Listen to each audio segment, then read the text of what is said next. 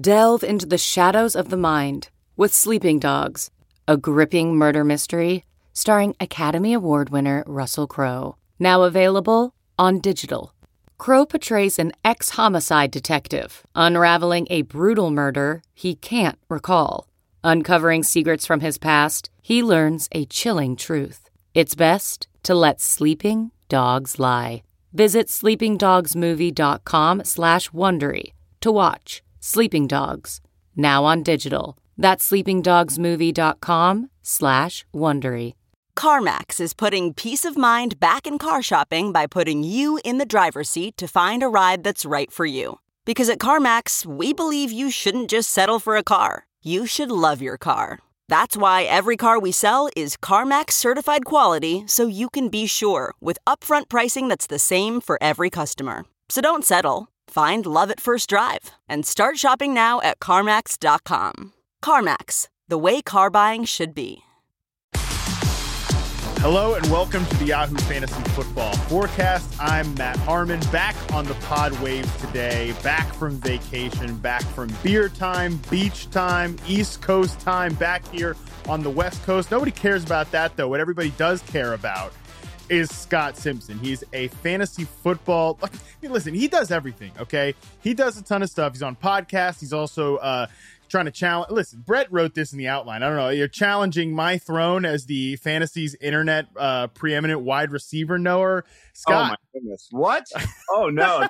Brett, what are you doing to me? No, I wrote something last year called the wide receiver 2 theory. And what it did was it looked to leverage ADP mistakes that the general community was making in the second wide receiver in offenses that had the potential to be wide receiver 1. So Justin Jefferson, Deontay Johnson, Calvin Ridley. I had an article that I put together on nimblewnumbers.com. And so it was inspired by people like you and JJ, not coming for anybody's throne, by the way.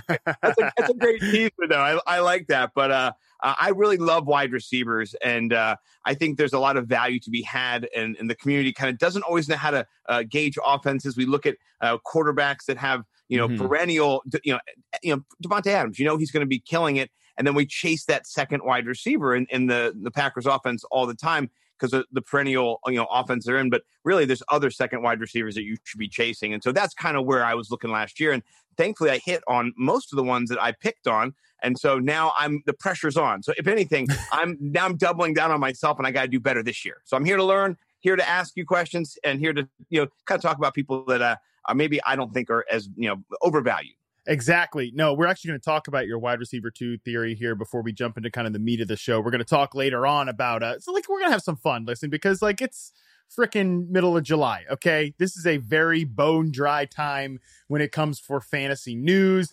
fantasy takes. We're going to get into, some more fun stuff later about who do we think is overrated or underrated in current drafts right now. But I do want to talk about that wide receiver 2 theory with a little bit with you, Scott, because by the way, you mentioned being under pressure.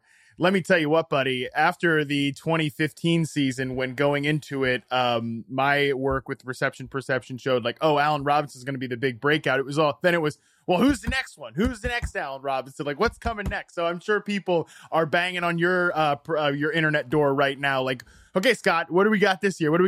But before we talk about what you've got this year, maybe cooking up with the wide receiver 2 theory, you gave us a little bit of a dive in there, almost sort of like I wrote a piece last year, who's the next Chris Godwin, the guy that could be a number, is a sort of a number 2, but maybe is actually the 1B or even the 1A of his offense that people aren't sort of looking for. You mentioned Calvin Ridley. He was the most obvious candidate last year as a guy that could take over there. So before we dive into maybe some specific examples, guys that we could guess at this year, give the listeners sort of the bigger than the elevator pitch for your wide receiver 2 theory. Yeah, so what inspired me was I had hit on Chris Godwin that year where he kind of blew up and outperformed, and I think he was the second wide receiver, 1 or 2 in the league, depending on your settings. I think we had a couple bonuses for, if you get 100 yards a game, an extra point, kind of like DraftKings does. And but he crushed it in our league. I had drafted him, I think, in the 6th round or 5th round. And so going back, I had always kind of been able to do that. I did Juju the year before when he had broken out. And so I really had started honing in on that undervalued wide receiver that you had mentioned, kind of to that 1A or 1B to a 1A. And we looked at it, and my friend Mike Collins, who is the guest, not the guest, he's the co-host with myself over at the Fantasy Millionaires podcast. We do that podcast every Monday night, and we talk fantasy football for about an hour and a half. We love it. It's just something we do every week. And he was on that tip too. We were just kind of talking back and forth. And he said, you know what, you've been able to look at these offenses. What is the key thing that stands out? And so what I noticed was younger wide receivers that were coming into older veteran wide receivers, that kind of passing of the torch. And it's been happening sooner and sooner when it comes to rookies. Rookies normally didn't break out in their first year. This is kind of a newer thing in the NFL. You've had maybe one or two do it, but not a crop like we had last year, which was just outstanding. I loved it. You had pro-ready receivers coming into pro-ready offenses. Most of them.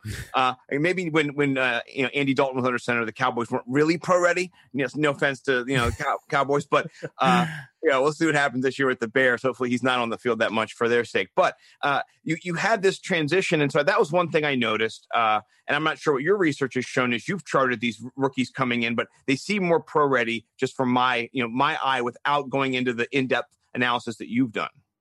I think the bigger thing is not necessarily that they're coming in pro-ready. It's more that NFL teams are more willing to meet them halfway, right? Like I almost think in a way, college is like 5 years ahead of the NFL. So like what was going on in college football 5 years ago is now kind of the norm with NFL teams. This is just my personal theory on it. Like I think that coaches are more willing to be flexible for their young wide receivers. I also think offenses are just better about getting guys in space.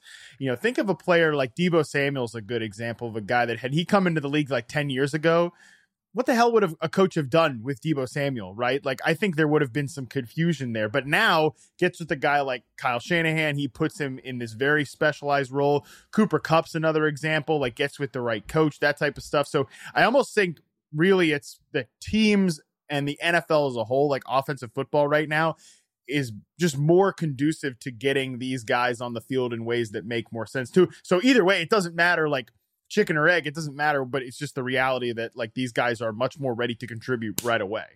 Yeah, well, I like that. That even kind of gives me, thinking back to it, where it all comes from. It is that chasing that cycle of what's effective, and it does change in the NFL. There's that mimicry back and forth.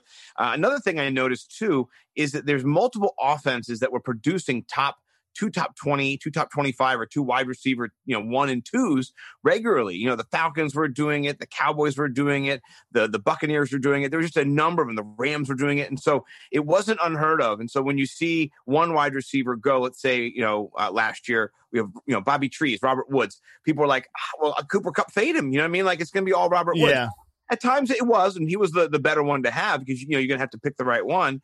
But he still, had value. And then this year, Cooper Kupp, I think he's undervalued. So I think he'll have, more value this year than he did last year. And so it's how the cycle goes. And we kind of honed in on it. And then I dove deeper. And then looking at last year, I used John Daigle's research over at then Roto World, now, the NBC, The Edge. I think they're supposed to say The Edge each time to be edgy. I don't know. That's what Denny told me when we were golfing, but not kidding. But I used vacated targets. I know people go, you just can't slap vacated targets on to an offense and go, and you can't. But you look at Justin Jefferson and Diggs. There was reports in training camp last year that Justin Jefferson was struggling, wasn't getting the routes, was dropping balls. You saw footage of it. You could see it. And then he didn't come out of the gates crushing it immediately in preseason. And it looked like this was not going to be a 1-for-1 with Diggs at all. If anything, he might not even get on the field as much. And so to see him then go and do what he did, it's not remarkable, but you could see that there was an opening. And so whenever you see opportunity, you have to think maybe within that offensive structure, who's going to get those targets. Irv Smith did not get a bunch of them. He could have gotten more. Kyle Rudolph was still there. He got a couple, but really it was Justin Jefferson's to lose, and he didn't lose them. He got them all. And so that doesn't happen with every offense, but certain offenses are going to do that. What baffles me is like the Henry Ruggs situation where you draft a guy number 1, and then you don't know how to put him into an offensive scheme that's effective, that gets him in space. You try to make him do 50-50 balls with bigger safeties over the top. It doesn't make any sense. I'm just a fan, but that kind of stuff drives me crazy. Yeah, I totally get it. I love the way you think about it. It's just like there's room for two guys to be, top 24 players at the position or top 30 players at the position, because this is the way a lot of passing offenses go. I mean, I always tell people to like actively, and it's funny you bring up the Vikings because like they're like a lock to be one of these teams this year, like a two wide receiver funnel offense. Like I always equate it back to the old days when this feels like 1,000 years ago, but it really wasn't that long ago. That one year when the Jets had Eric Decker and Brandon Marshall just eat up like 45 to 50% of the targets, like just those two guys together. I love chasing those type of offenses. You know, the Seahawks this year, I think, are that type of offense. The Vikings this year are definitely that type of offense. They just wrapped up their fantasy preview.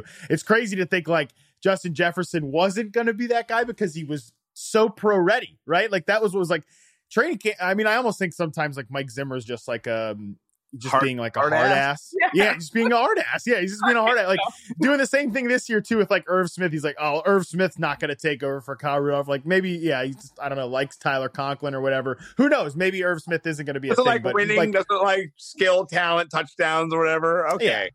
No. Yeah, he's too worried about like trying to make his defense not be stone worse like it was last year. So there is that. But no, I love trying to find those wide receivers where the targets are all concentrated like that. That makes a ton of sense to me. So obviously, I think your theory is right on the money. I think that the listeners will appreciate that. But most of all, people want to know players. Like, so based on this research, I don't know how much you've dove into 2021 yet, when you're looking to kind of unveil all the findings for coming into this year. But are there any wide receivers based on the work you did last year that like you have kind of an early feeling you might be ahead of the market on? Maybe we're going to talk about some of them in the overrated, underrated segment later, but why not give a little spoiler now? Yeah, you know, and I think that wide receiver 2 theory is also open to looking at wide receiver 3s in offenses too. So I don't want to make it sound like it's just, you know, pigeonholed. What it really is, it's looking for value. It's looking for somebody in an offense who can outperform their ADP and give you, you know, an edge, because that's what you're looking for. You're looking for these little edges. Last year, I drafted CeeDee Lamb, Deontay Johnson in the 8th and 9th rounds, and where people were not looking to kind of spend on rookie wide receivers and second-year wide receivers who kind of didn't perform great last, you know, the first year. Even though if you look at, you know, Deontay Johnson's numbers, I think he was like the 9th most effective wide receiver in his rookie year, but that was just kind of lost in the shuffle of all the terrible quarterbacks he had, you know, but he was outstanding. So, you know, it's kind of seeing where offenses are headed and where things are going. And so, you know, this year I really like Michael Gallup at his ADP, and he's so far down that even if he performs a little bit better than last year, he's going to outperform his ADP. He's going to be in that wide receiver 3, wide receiver 4 conversation every single week with wide receiver 2 upside. So, you know, he's somebody who I like. He's not going to win you your league probably if you get Michael Gallup, but I do like him. Here's something, you know, I didn't talk about in these guys later. We're going to kind of not diss guys, but kind of undercut some ADP. Pause real quick, Scott, making changes to my all underrated team right now, because I had Michael Gallup as one of my 2 receivers that I wanted to talk about. I love Michael Gallup. I want to just like completely co-sign that take there. He's so undervalued compared to those other 2 receivers.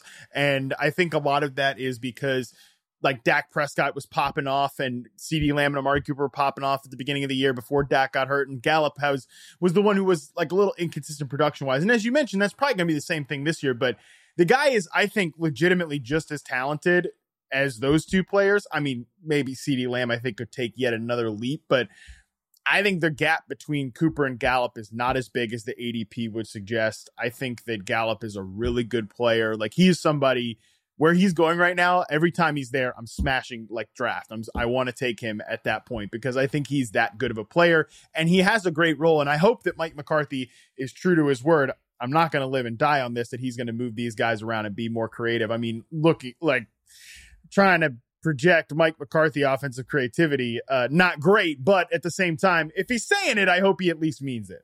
Right. Well, I mean, listen, what was so earnest about him is you watch those videos with him and his old men in the lab and you know, in like the garage, they were like looking at analytics, like, listen, hire some 22-year-olds, you know, really hire like Sal Petri, you know, hire Matt Harmon, get those guys looking at like real analytics. They can help you. There can be some insight instead of just being like, I see that. Yep.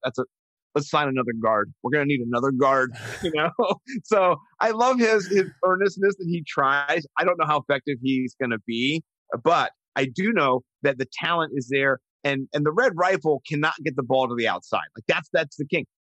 And that is where Gallup lives and dies. You're not going to, on a 1v1 on a 20-yard out or, like a post, you're not going to stop him if he's got that corner, if he's got you over the top. He's just a stronger, bigger guy. I love him. So that's good that you're co-signing that. Don't tell anybody else this. I'm not going to let any of my friends listen to this podcast now because I want him in every league, so. Yeah, keep that one off the golf course. Keep that one off the golf course. I'm okay with that. Are there any other guys you'd want to drop here before we move on? This is one guy who, I'm seeing him in different places, but I've seen Ja'Marr Chase going before T. Higgins. I love T. Higgins. I understand the connection that Burrow has, but if T. Higgins slides in your draft, he's somebody who I really want to be in the T. Higgins business. Last year, I did not expect him to be so solid in the red zone.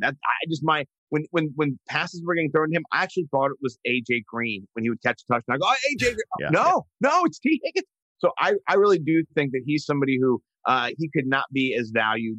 Burrow's coming off the injury. That whole offense, people might be a little skeptical, especially in home leagues. People are drinking. Yeah. So I love him as somebody you can kind of creep on if the now recency effect on Ja'Marr Chase, who's a brilliant wide receiver. I'm sure your reception perception does not show him as sucking, but just kind of the here and now, he's being so overvalued, I think, in this little kind of, they're right next to each other. It's kind of crazy. Yeah, well, I mean, let me tell you what, I like T. Higgins a lot too. I think he is like the consummate, excellent number 2 receiver, perfect fit where he is right now across from Ja'Marr Chase. I think having Ja'Marr Chase there could really unlock the overall offensive efficiency of this team, because last year you mentioned AJ Green, like they obviously needed some offensive tackle help. They were very problematic on the offensive line, no question about it. But one of the areas where it was so clear they were struggling with was the vertical passing game. I think some of that is Joe Burrow. I think some of that is just he's not the best deep ball passer in the NFL. But last year he was statistically like the worst in the NFL on 20+ yard throws, because he's thrown to AJ Green. I actually think Ja'Marr Chase will unlock that part of the offense. I think that's going to be huge for a guy like T. Higgins, who gets to stay in a more comfortable role. And I think T. Higgins was much better as a vertical separator than I thought he was going to be coming to the NFL. Like some of these sharper drafts, as you mentioned, like T. Higgins is still a top 24 wide receiver. He's still going there. But like at the same time, in some of these drafts where people are just, and there's much more of these than there are the sharper drafts. There's much more drafts where folks are going to tune back into fantasy football in August and be like, oh, the Bengals drafted receiver 5th overall. Well, that's the guy. And like, I don't care about T. Higgins or Tyler Boyd, and Higgins could become a big value in that way. So I think he fits in based on your criteria for your theory. I think he fits in perfectly there. And here's the thing too, that's tricky, is that you and I, probably most of the drafts that we do, the best ball stuff we do, it's with sharps or people who are in the industry, or people who, you have guys that either you're touting or that you're on, like I love Elijah Moore. I know you do too. And so I get him, I go get him, and so there's that, where in your home leagues, it's like the beer goggles, like not that you can't get guys, but everybody is not as sharp in your home league, which I love. And they go for their guys like, I'm Baltimore guy, gotta get Dobbins in the second. And you're like, oh gosh, okay, God bless you. We'll talk about him later, by the way. That's the foreshadowing. but anyway, so I like these guys, but when you can get them in a sharp draft too, that makes me feel even better, so. Exactly. Yeah. No, I love that. And this is a all accepting podcast here. We are accepting folks. If you are in the sharp leagues, good for you. Don't be degrading to folks that are just tuning into fantasy football in August and be like, what? There's a league where you can get Elijah Moore in the 15th round? Yes, there is. Because normal people, and Scott, you and I are not normal people. No, probably if you're listening to this podcast right now, you're probably not a normal person. Shout out to you, but you're not a normal person either. Yeah, most normal people, you're the best. We love you, but most normal people have lives, and like they do other things from let's just say February to freaking July. But us here, we're talking about fantasy football. We're talking about Elijah Moore, and let's continue the talk on fantasy football, and let's actually go. Maybe let's take a little bit of a shot, but like this is going to be one of what do they call it? Like friendly fire here too, or like a self-inflicted wound here, because I'm bucketing myself in this group that I'm about to talk out. So Scott, the other day I saw a tweet on a player, the classic like X player just isn't getting enough love right now, which made me think two things. One, I'm on a beach right now. I should probably get off Twitter, or maybe just delete Twitter in general. Smart. The second, but I can't do that because like, jobs and marketing and all that stuff, it is what it is. But my second thought was, I bet you could scroll through fantasy Twitter, all of us freak shows that are thinking about Twitter or think about fantasy Twitter and fantasy football from February to July. You could probably scroll through fantasy Twitter and find a X player just isn't getting enough love right now tweet for legitimately every player in the NFL. Like that is the what has to happen during this point. And I group myself in that because I put a tweet out about Michael Pittman that says, I just don't think enough people, literally after I had this thought, like 3 days later, I put out a tweet that's like, man, Michael Pittman just not getting enough love as a breakout player this year. And I'm like, man, I just said this. So in that spirit, Scott, we're going to lean into the parity here that I'm talking about. And you and I are going to we're actually going to try to balance this equation out. We're going to do an all underrated team and an all overrated team. Perfect. I picked one quarterback, one tight end, 2 running backs, 2 wide receivers for each team. I don't know how many you did, but we'll emphasize yours over mine. So do you want to? I'm gonna turn the reins over to you here. Okay. Do you want to go? Do you want to go all underrated and then all overrated, or do you want to go position by position and like give it some balance? Let's give it balance. I like that idea because then it's not all just negative, which that's not negative, but it's, and I think that everybody needs to see this in light of ADP. And so, I've got the Yahoo ADP pulled up here, which I'm looking at. And so it might be a little different here and there. I know that, Fantasy Pros and 4for4 kind of groups all of them together, but whatever. I'm using Yahoo. So, you're a better company man than me. Well, I do have everything up as an enthusiast. Many streams lead to the river of knowledge. You have to just take in everybody's, so that's what I try to do. And, but we'll go from here. We can do negative, positive, kind of undervalued, overvalued. Yeah. And so I'll start a quarterback. And this is somebody who, I don't think that they're grossly being overvalued.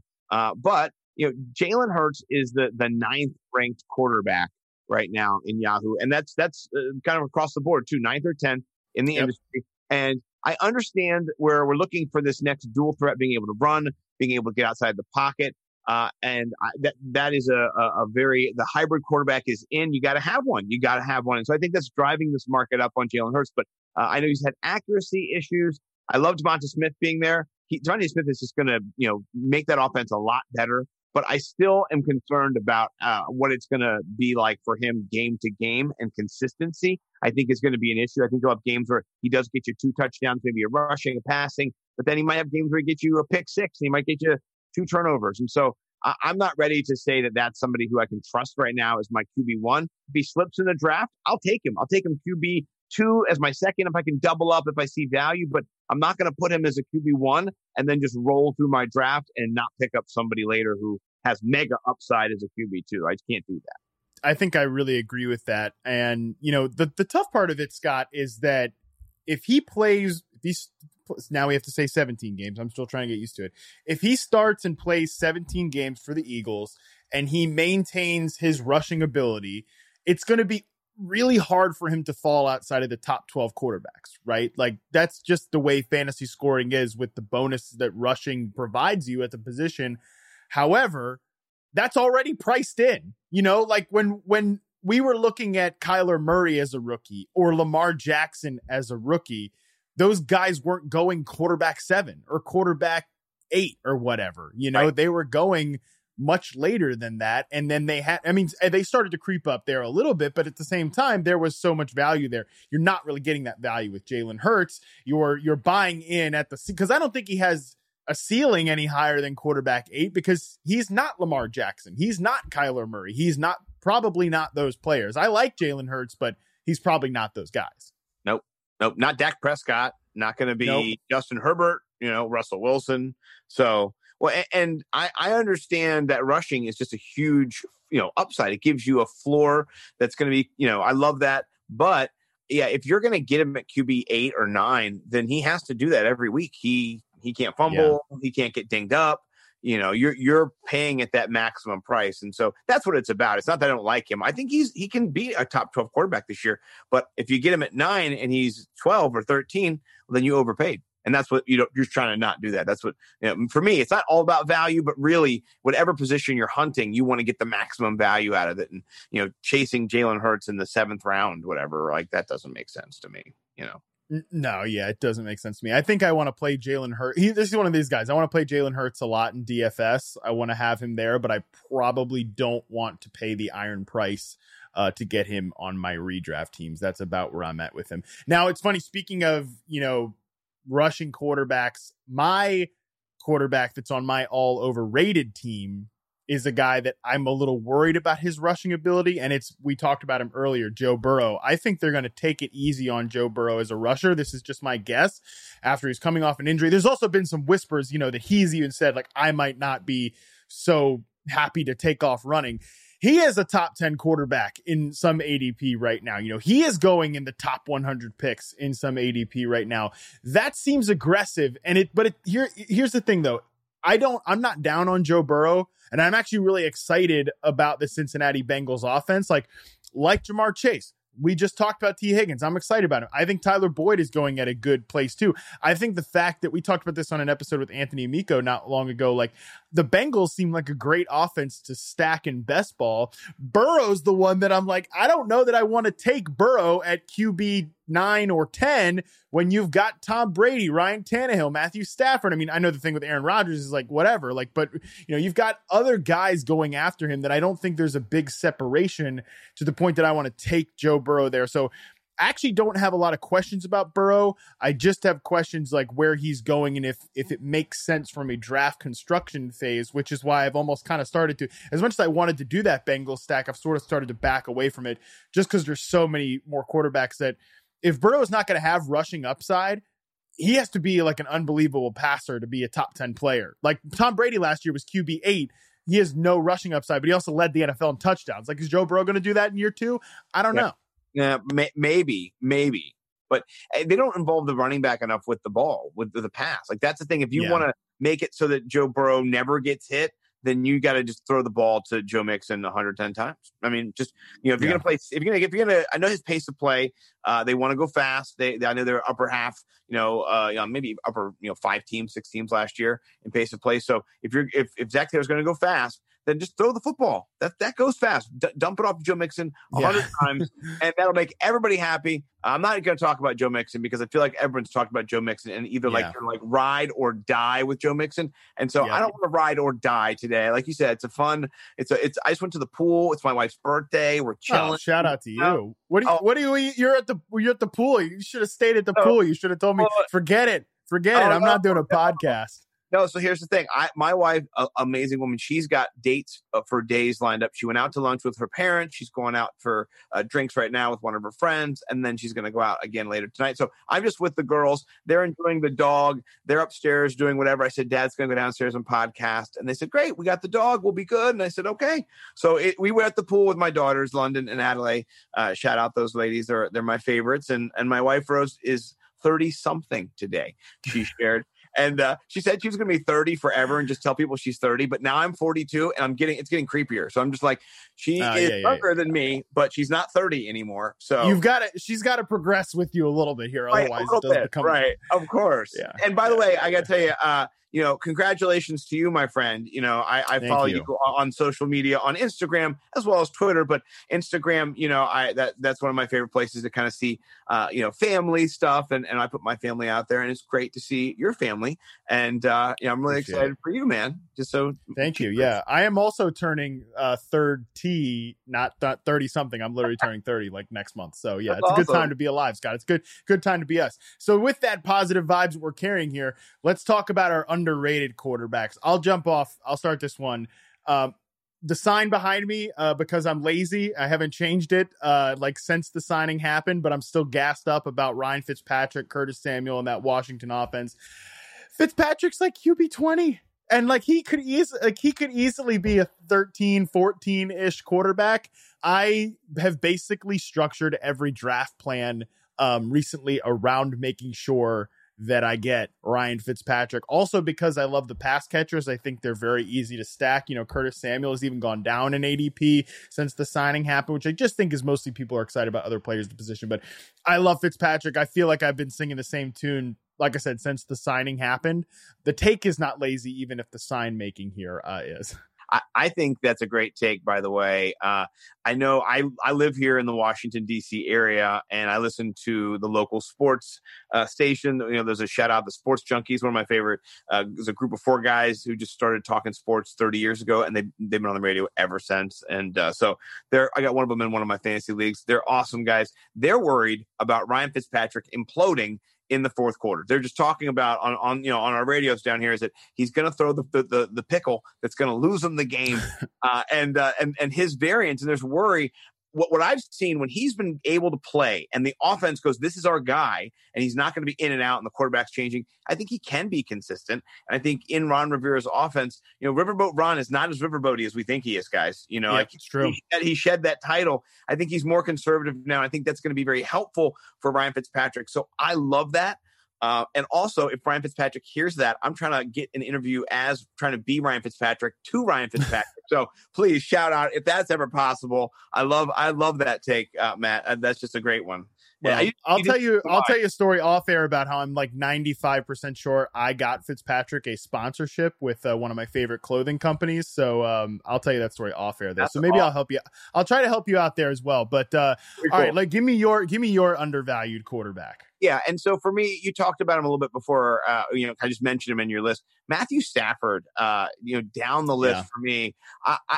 He is such a huge upgrade to Jared Goff, and I know their offensive line had struggled the last couple years. Goff looked like a man, helter skelter every week. But we've already seen Matthew Stafford be able to survive that. Like he thrives in that. You've seen him just get knocked out of games, separated shoulder, goes back in. Not that that's going to happen now, but I feel like their line is getting upgraded. I think they're going to be more effective in keeping Matthew Stafford safer than Jared Goff was. And so I love that offense. And with McVay, he's such a brilliant mind to have somebody of Goff to Stafford. That change, I think it's going to just unlock that offense and take it to another level. I'm also not a believer, though, in it's going to make Cam Akers Todd Gurley. So I don't want to go that far. But I do think it's going to make Cam Akers a little bit better as well than it would have been with Goff.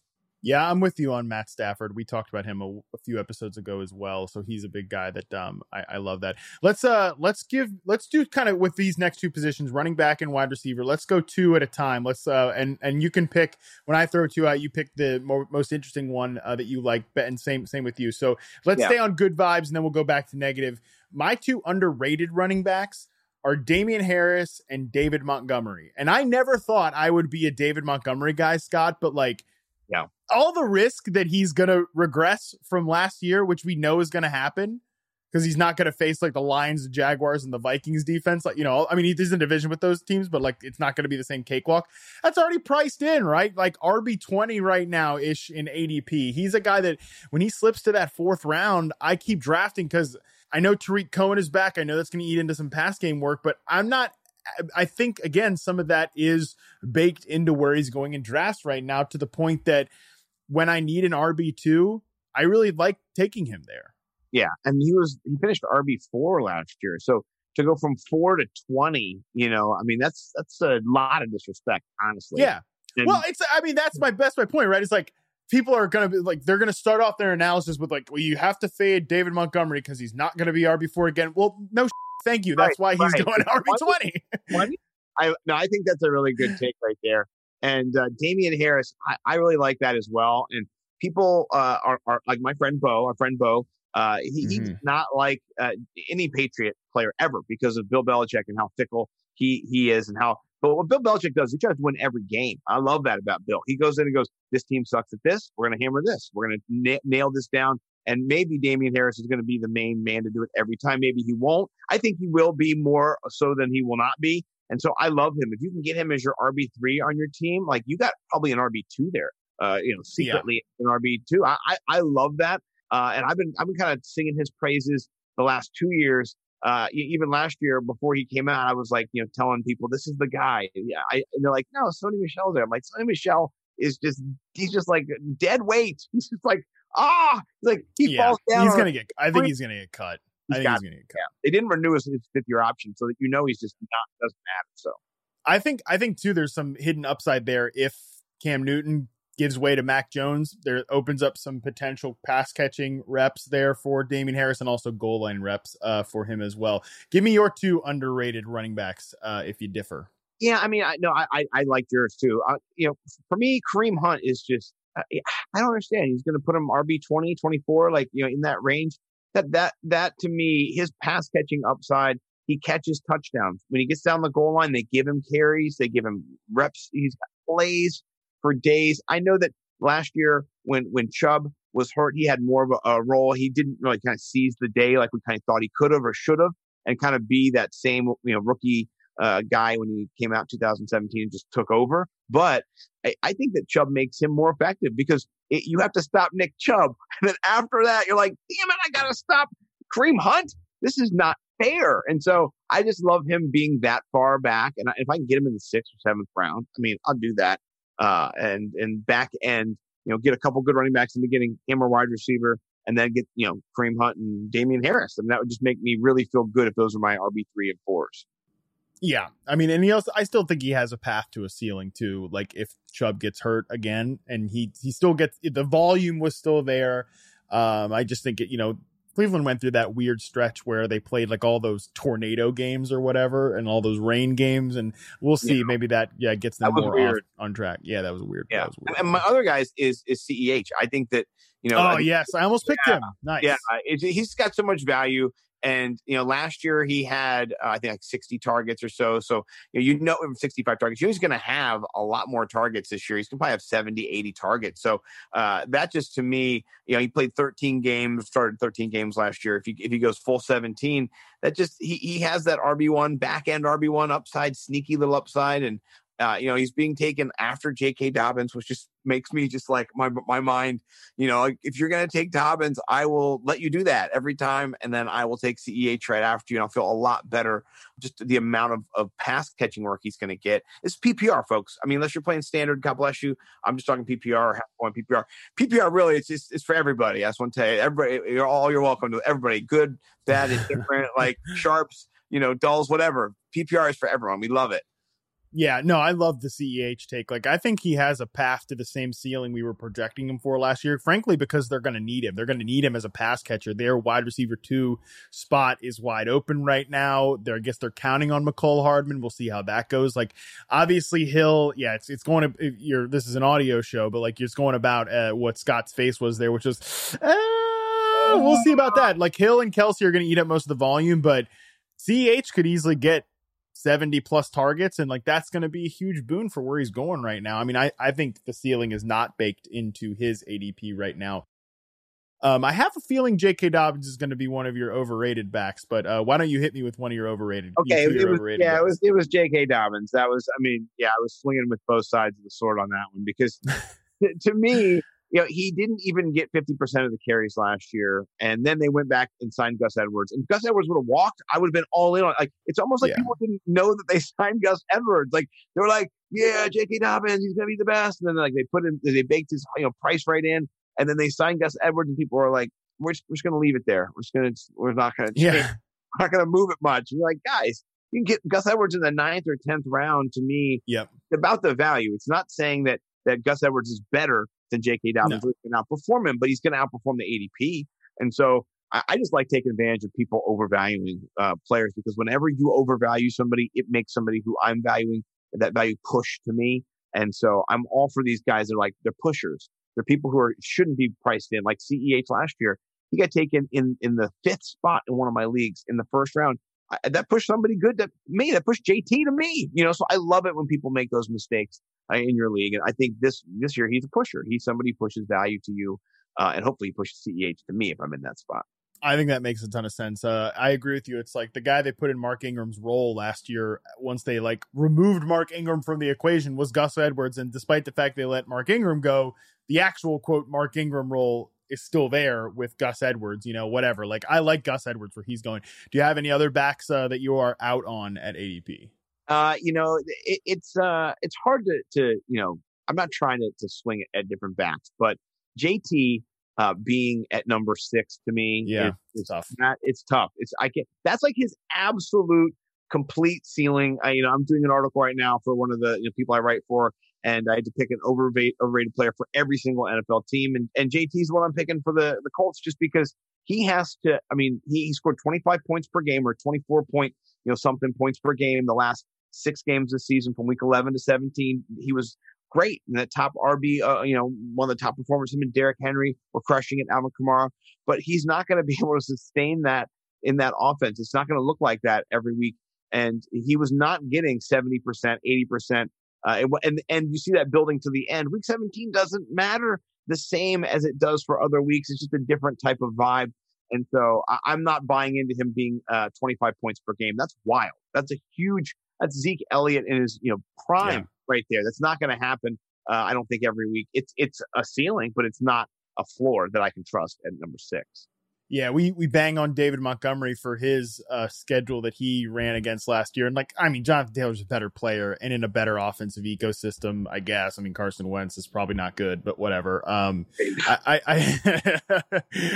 do think though that that some of that schedule inflation was there. But I like the player, but I agree with you. He's very aggressively priced right now. I kind of like Cam Akers better than Jonathan Taylor this year, to be honest, but that's just me. All right, let's swing back positive here. Let's talk receiver. My 2 running backs that are overrated. I feel like I've talked about them 100 times. We don't need to expand on them here. DeAndre Swift, I feel like I've sung. That's not a unique take. Scott's giving me the thumbs up on the other end, so I know it's not a unique take. And Miles Sanders too. Similar to the questions you have about Jalen Hurts, I just don't know that the Eagles' offense is going to be very good. Right. Yeah.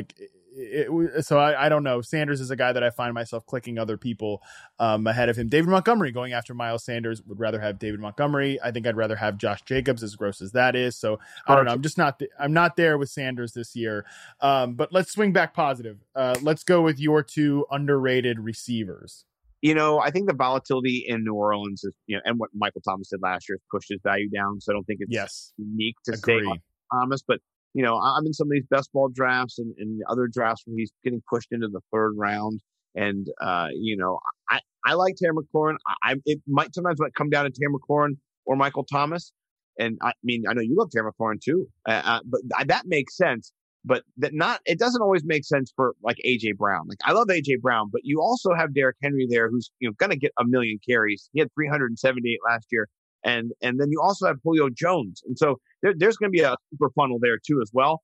But, I think at the end of the day, Michael Thomas going, 6 picks later than AJ Brown is crazy, And so in Scott Fish, I took Michael Thomas instead of AJ Brown.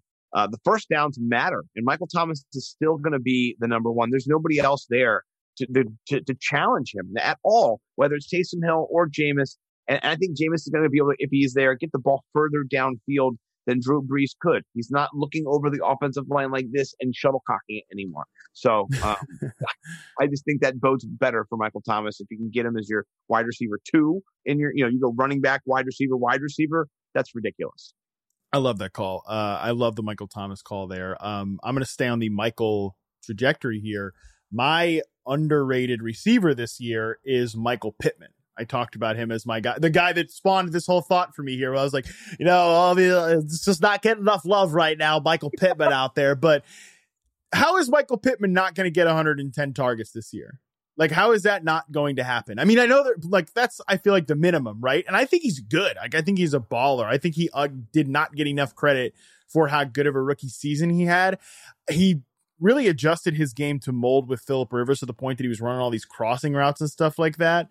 That's not who he is. I think Carson Wentz, the area of the field that he wants to rifle the ball down the field and into tight coverage, that fits much better with Michael Pittman.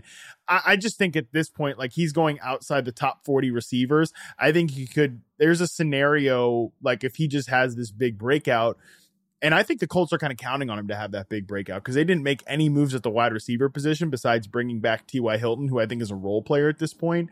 I think he is a guy to earmark in every draft at this point and be I need to make sure that I monitor he's going at a good place because I want to take him there.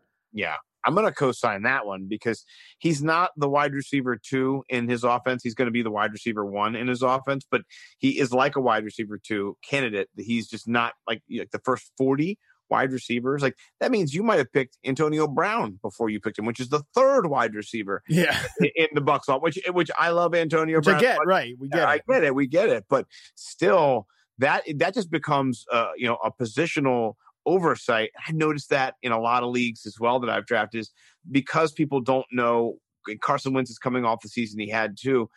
Even if Carson Wentz sucks, if he gets 110 targets and he converts 70 of them, I mean, that's going to be over 1,000 yards. You know what I'm saying? He's not going to get 890 yards. He's going to average at least 13, 14 yards a catch reception, especially with Carson Wentz, who does have a cannon. So like you said, I mean, I think it's going to make him better. I like that a lot.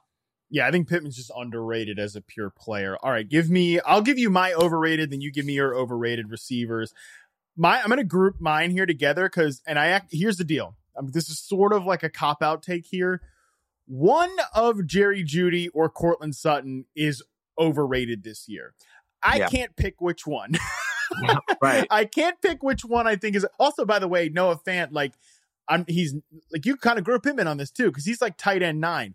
Yeah. How is a Drew Lock, Teddy Bridgewater offense going to support 2 top 35 receivers and a top 10 tight end? And also, by the way, people are kind of already buying in on the Javonte Williams season too. I don't know. Like, part of me thinks that the big difference here is who gets the third receiver job, because like KJ Hamler's a slot guy, Tim Patrick is an outside guy. That's going to really dictate where these guys line up. It's a tough receiver core to figure out right now. One of these guys is overrated. Scott, can you give me any inkling as to which one you think it might be? I went back and forth thinking about choosing one of them too, and I couldn't. And so I was like, I'll pick something easier, but I will climb the mountain with you here. I don't know. It's been a year plus, maybe I don't know how long it's going to be since Courtland Sutton's been on the field. And I don't know if he can do what he did before. We need to see it, and so Jerry Jeudy, I think, to me, since they're both right there, I think he has more talent. I don't know if Drew Lock can get him the ball effectively. And I mean, we know his route running is ridiculous. He also Jerry Jeudy also needs to not drop the ball 6 times like he did in that one game. Yeah. And listen, we don't count drops. I mean, that's something we're not going to always do, but that kind of stuff with a quarterback makes people not want to throw you the football. And that's just like it's an instinct as a quarterback to be like, so he's got to get that pass. But I really do think that Jerry Jeudy has more talent than Courtland Sutton. And so that's kind of where I'm chasing. Can they get him the ball and Nick Fangio be effective? I don't know. That's the thing that worries me. I like Bridgewater more than Locke, but when that transition happens, or if that transition happens, there's uncertainty. So I think that's where that price, they're kind of both in the same spot. Nobody knows. So you might have Courtland in the beginning and then Jeudy at the end. It might kind of go back and forth. And maybe if they're both underpriced and you can get them both cheaper because of that, maybe. But I have a feeling people will kind of go for one or the other. You're either a Jeudy truther or a Courtland grabber. I just like all those takes like that you said, people are like, there's not enough love for this guy. I just saw a bunch of that with Courtland Sutton. And then I just saw a bunch of it with Jerry Jeudy. And so I think really if you can put anybody's name into fantasy Twitter, it's just going to come up with like every week there's an article about that player. And then people are like, exactly, we forgot about this guy. Like, really? Are you not paying attention? Like, I don't know if we did forget about him, but did we forget about him, or are there just too many days in the calendar? Hard to say. Are you trying to fill content? Okay, I got it. I feel like conventional wisdom would say that, Bridgewater is better for Jeudy and Locke is better for Sutton, but I don't know if I buy into that. So I don't really know. I'm having a tough time with those guys there. Who is your overrated receiver or receivers? Yeah, so this one was tricky as I was kind of thinking about it and going around. I think that the ADP this year is a little closer to what it should be for a lot of players than what it's been in the past. And so I'm not going to, kind of crap on anybody's ADP completely. I will say this is that I do like Tyreek Hill. I'm not going to say I don't like Tyreek Hill. I don't like Tyreek Hill in the first round. That to me is a problem, because if I'm going to get him, he has to be number 1 wide receiver to me. And, I'm not saying he's not going to be, but there's a chance that Stephon Diggs is. There's a chance that DeAndre Hopkins is. DK Metcalf could be. A.J. Brown, Michael Thomas. It's not a sure thing that he's that number 1. So if you're going to draft him, 7, 8 right after Kelsey, if Kelsey doesn't go, I think I like Kelsey more than I like Tyreek Hill this year, honestly, for me, if I'm going to take one of them. So it's his price. He's so expensive being the wide receiver one. Like he only has to fall down, which is kind of not fair to him. Like it's Ricky Bobby. If you're not first, you're last. You know what I mean? Like, yeah. But he does have the best upside every week. He's got the best upside as any wide receiver every week. But is he going to do that every week? I don't know. Yeah, I agree with you. Your point overall about the wide receiver ADP this year, I think, is pretty sharp. Like usually there's one guy that I'm like, I'm not taking him in any scenario that just doesn't exist this year.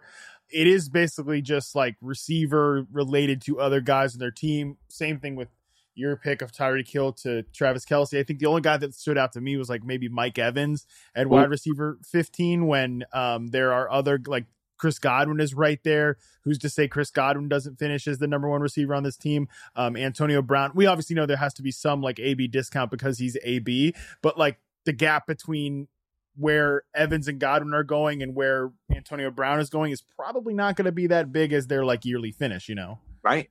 And do you think that Mike Evans is going to get 13 touchdowns again this year? Like that's a lot of touchdowns to get. And yeah, I mean, I think he's a great red zone target. Possible, but not guaranteed. And so let's say he gets 9. Well, I mean, you just lost yourself 24 points. So that could be a difference between wide receiver, 15 and wide receiver 20. So yeah, I actually debated that one because I actually like Chris Godwin a lot in the slot. He's bigger. He's so big. How do you stop that guy in the slot? He's ridiculous. And he was ridiculous with Jameis, so if you can be ridiculous with Jameis, you can be ridiculous with Tom, so. Yeah, no kidding.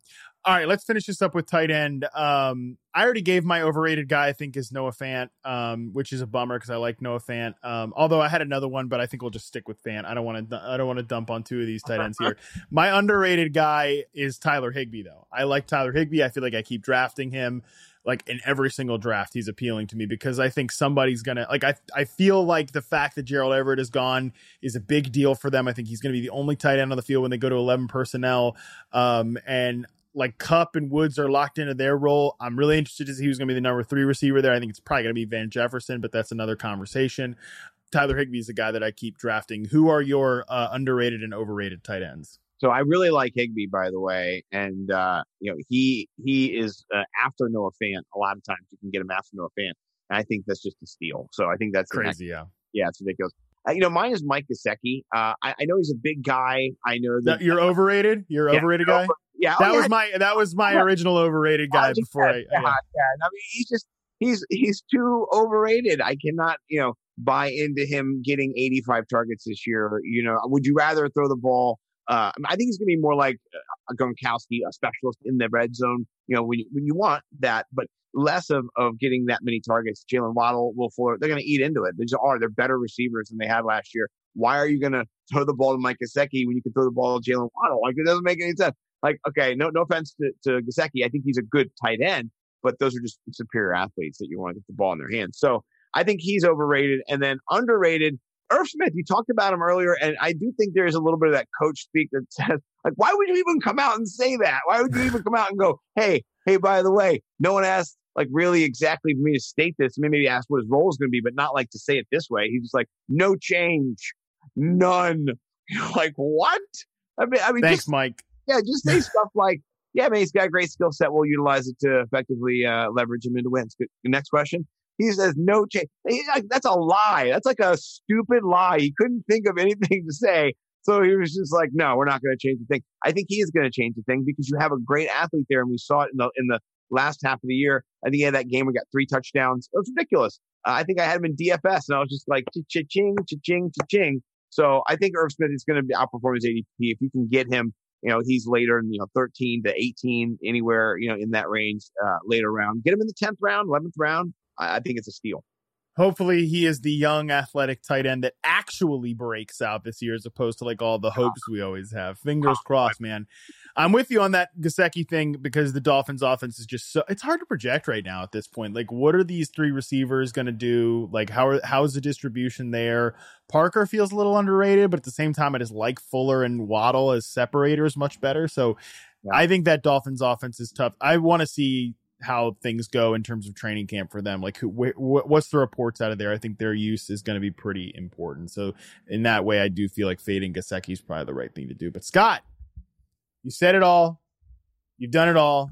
This has been awesome. We propped up some players. We propped up your wide receiver 2 theory. We also dunked on many players as well. Big time haters. But anyways, tell the folks about Nimble W Numbers. Tell the folks about what you are working on and where we can keep up with you. I appreciate that very much, Matt. And thank you for having me on. This was just like a dream come true.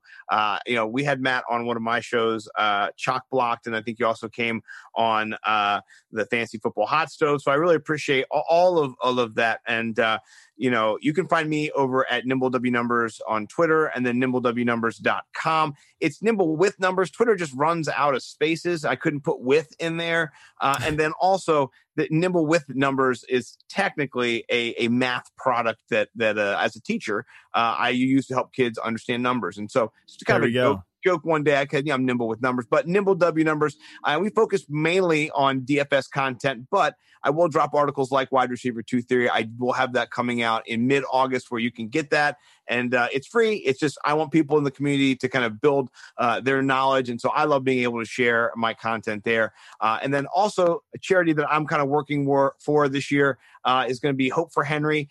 My daughter was diagnosed with leukemia in January 2020. Thankfully, she's doing great. She's doing awesome. But we've been helped by so many different people, and we've been able to be loved and cared for. And so one of those groups of people is Hope for Henry. And so we are now ambassadors for them, and we're out there. So if anybody can go donate to Hope for Henry, what they do is they provide kids with incentives during their treatments to get presents and prizes every time they go to get any type of treatment or jab or stick or anything they have to do, which is tough. You're there with a prize for Hope for Henry. So it's awesome. We benefited. And now as a family, we're just trying to give back to everybody. So you can go check them out. They're kind of somebody that they're close to my heart. And then please go check out, everybody who's doing amazing work over at, Reception Perception. I hear there's people over there, who are crushing it. People like Matt Harmon who hard are to say. I don't know. So yeah, I love the work that you do. And my friends, Jordan and Bo, we talk about you in DMs all the time. We appreciate you a lot and the content that you bring, but also just the attitude and the love that you bring. I saw your Instagram. You said, I'm glad to be back home working out after my 10,000 beers. And I was like, I love this guy. This is hilarious because every Instagram post was a beer and I was living vicariously through you. I'm not drinking right now. I'm just like, that's my man. Look at that. Beer looks so good. So we're kindreds. I'm a home brewer. So one day maybe I can brew some beer and then we'll be able to drink it. That'd be like that would be beautiful. Yeah. So I love too, by the way, that you brought up your daughter London, because we did dunk a little bit on the fantasy community earlier. But I think the way that I found out about you, Scott, before I followed you because of your great breakfast picture, I believe that's how our back and forth started, was everything that the fantasy community doing, #Letters for London, was lifting you up and all of that. And so I think that as much as I dunked on people earlier for being diehard fantasy players, we love you. Remember, it's a reason we're doing this podcast right now. But I think that was such a good, showing by the community, and I'm very happy to hear that you are well, that London is well, that the family is well, and I'm glad that we were able to do this podcast together. Someday I'm trying to get back into, I'm going to try to become like a golf guy, maybe I'm thinking about, so I'll have to pick your brain about that as well, Scott. But anyways, I love it. While you are waiting for the Wide Receiver 2 Theory to come out, everybody out there, while you are following Scott at Nimble W Numbers on Twitter, while you're waiting to jump into his mentions about how dare he speak that way about Mike Gesicki, how dare he speak that way about Jalen Hurts, you can listen to the College Football Podcast, the Yahoo Sports College Podcast we have here with Dan Wetzel, Pete Thamel, and our friend Pat Forty from SI. You should also, of course, be listening to Posted Up with Chris Haynes for more in-depth conversations from around the world of the NBA. Kind of a big time in the NBA right now, people, so maybe you should pay attention. Of course, I'm at MattHarmon_BYB. That's it for us this week. We'll be back with another pod on Tuesday. Check us out on Twitter at Yahoo Fantasy. We are out.